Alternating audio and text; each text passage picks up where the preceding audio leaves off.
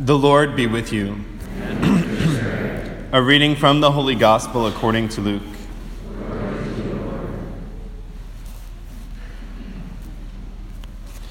The crowds asked John the Baptist, "What should we do?" He said to them in reply, "Whoever has 2 cloaks should share with the person who has none, and whoever has food should do likewise." Even tax collectors came to be baptized, and they said to him, "Teacher, what should we do?" He answered them, "Stop collecting more than what is prescribed." Soldiers also asked him, "And what is it that we should do?" He told them, "Do not practice extortion. Do not falsely accuse anyone, and be satisfied with your wages." Now the people were filled with expectation, and all were asking in their hearts whether John might be the Christ. John answered them all, saying, "I am baptizing you with water, but one mightier than I is coming. I am not worthy to loosen the thongs of his sandals. He will baptize you with the Holy Spirit and fire. His winnowing fan is in his hand to clear his threshing floor and to gather the wheat into his barn. But the chaff he will burn with unquenchable fire." Exhorting them in many other ways, he preached good news to the people. The Gospel of the Lord. Praise to you, Lord Jesus Christ.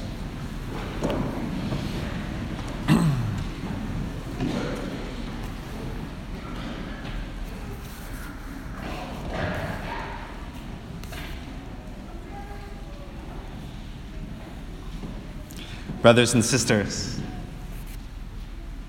so today we celebrate Gaudete Sunday, which is this third Sunday of Advent, where we kind of focus on joy. Right? The entrance antiphon for today's Mass is "Rejoice in the Lord always." I say it again, rejoice. And in both Advent and Lent, about halfway through, we have this Sunday where we wear rose-colored vestments to symbolize joy. It's kind of, we're halfway there, and there's hope that what we've been preparing for is going to arrive soon. So when I was younger and I noticed the rose-colored vestment at Mass, I would always think, Christmas is almost here. When I was older and I saw the rose-colored vestment at Mass, I was like, I gotta go shopping.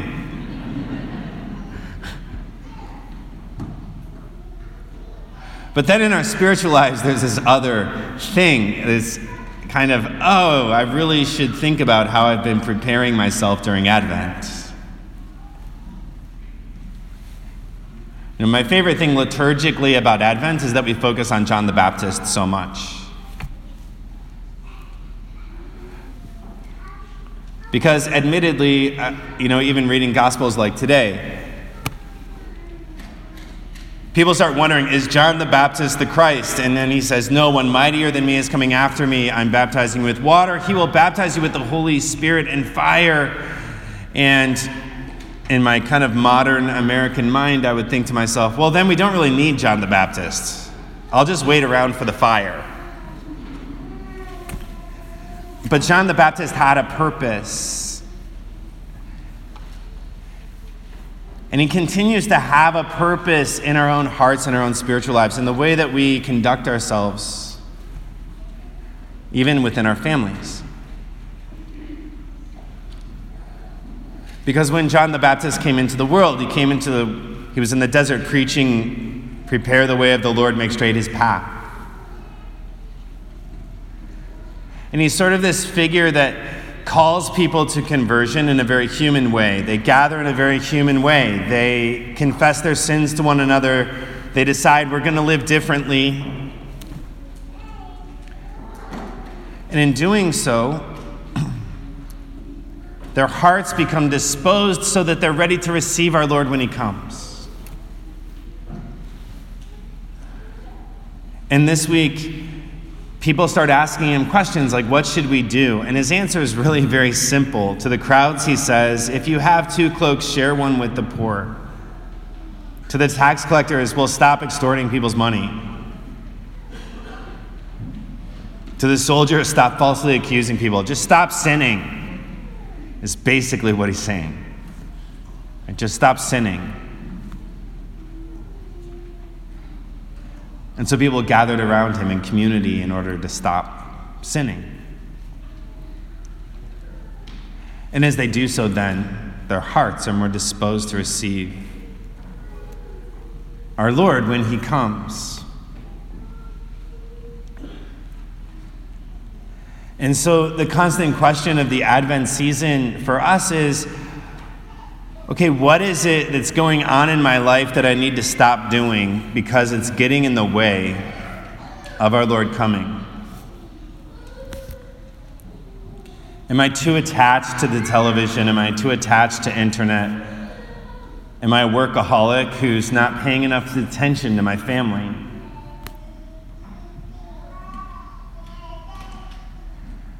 Do I busy myself with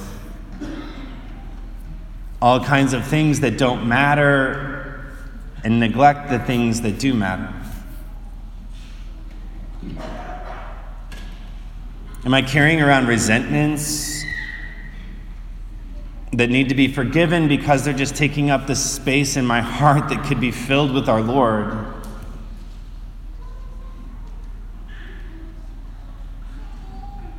And with his love.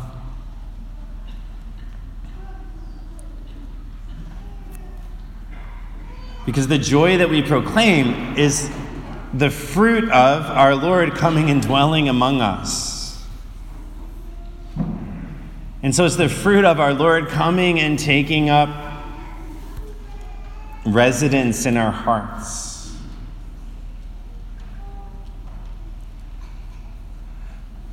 Our joy is the fruit of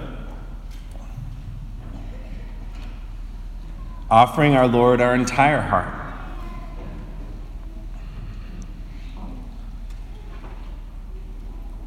And my own prayer during this Advent season has been this simple question. Like, Jesus, what if I give my whole heart to you?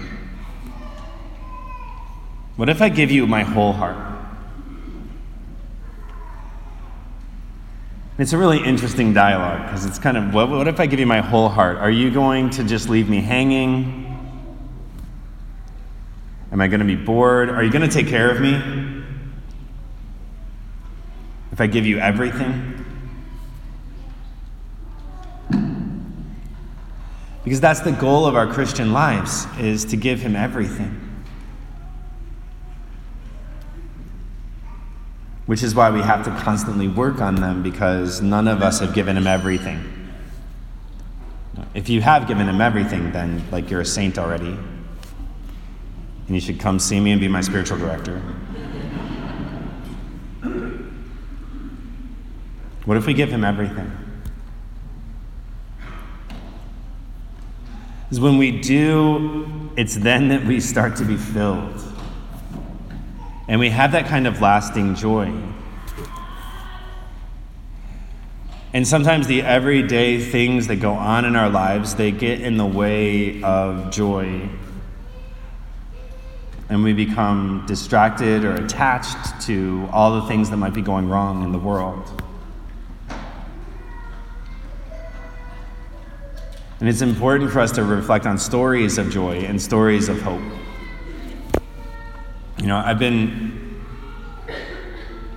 privileged over these last years to work a lot with people who struggle with addictions, and it's also why I tend to like John the Baptist more, because really John the Baptist is kind of a patron saint for those who struggle with addictions. Because really what John the Baptist does is he gathers a community of people and they confess their sins to one another. And they decide they want to live differently, and they support each other in living differently so that it makes room in their hearts to have conversion and receive our Lord when he comes.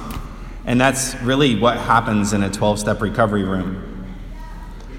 is a group of people get together and they confess their sins to one another and they decide they want to live differently.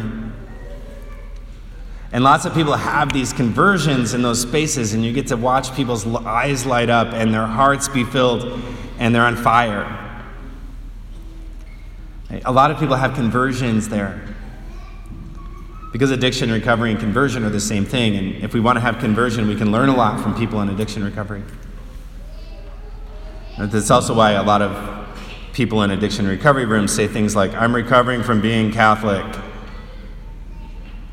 You know, I'm sure I'm not the only person who knows somebody who said that once. And what they mean when they say that really is that they encountered our Lord more in the church basement than they did in the church sanctuary. And I think that's something we have to reflect on. There's something upside down about that, but we can work on it. And recently, I had a friend of mine who, he came on a training that I did in another state, came and talked to me. He'd been miserable in his priesthood for 15 years, kind of going through the motions, kind of caught up on the internet. Never thought his life was going to be better, really had no hope. He showed up at this conference I did just I might as well try something else. And then in a very human way, he started to discover these obstacles in his life and these obstacles from his history. He'd been in counseling for about 12 years, but his counselor wasn't really focusing on those areas of his life that needed attention. And so he went home and he fired his counselor and got a new one. And he called me the other day and he said, "I just want you to know how much joy I have in my priesthood.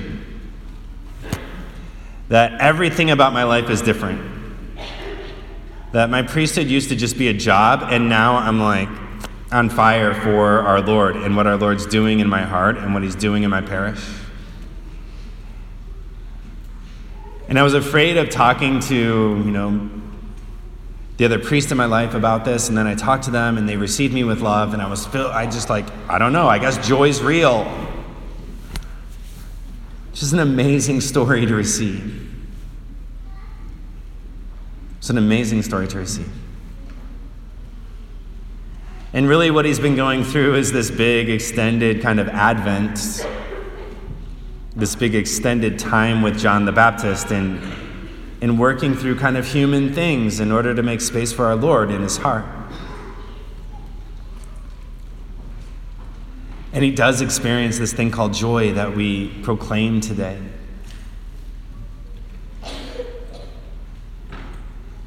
And so too, within family life, what are the obstacles that you encounter in family life?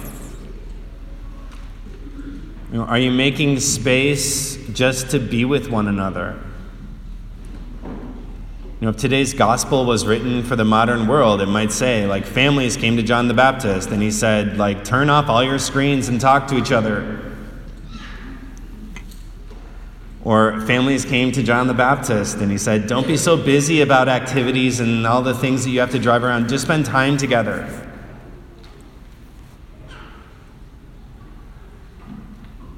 Or married couples came to John the Baptist, and he said, just spend 10 minutes a day just being with each other. In a very human way.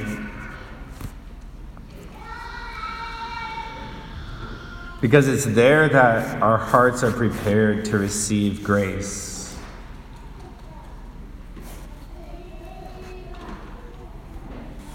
And so what are the concrete things that can be adjusted in all of our own lives so that there's just more room for our Lord to enter in, so that he can take up residence in our hearts, so that we can have joy.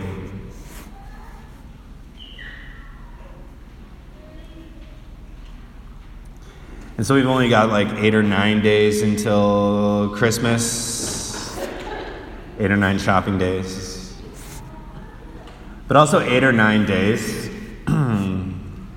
to look at our hearts and to prepare space for our Lord in them.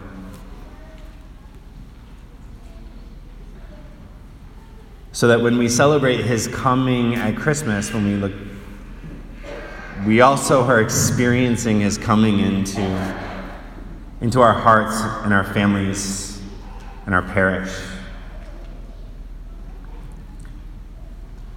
And we pray that we also experience the joy that comes from belonging to him, from giving him our whole hearts.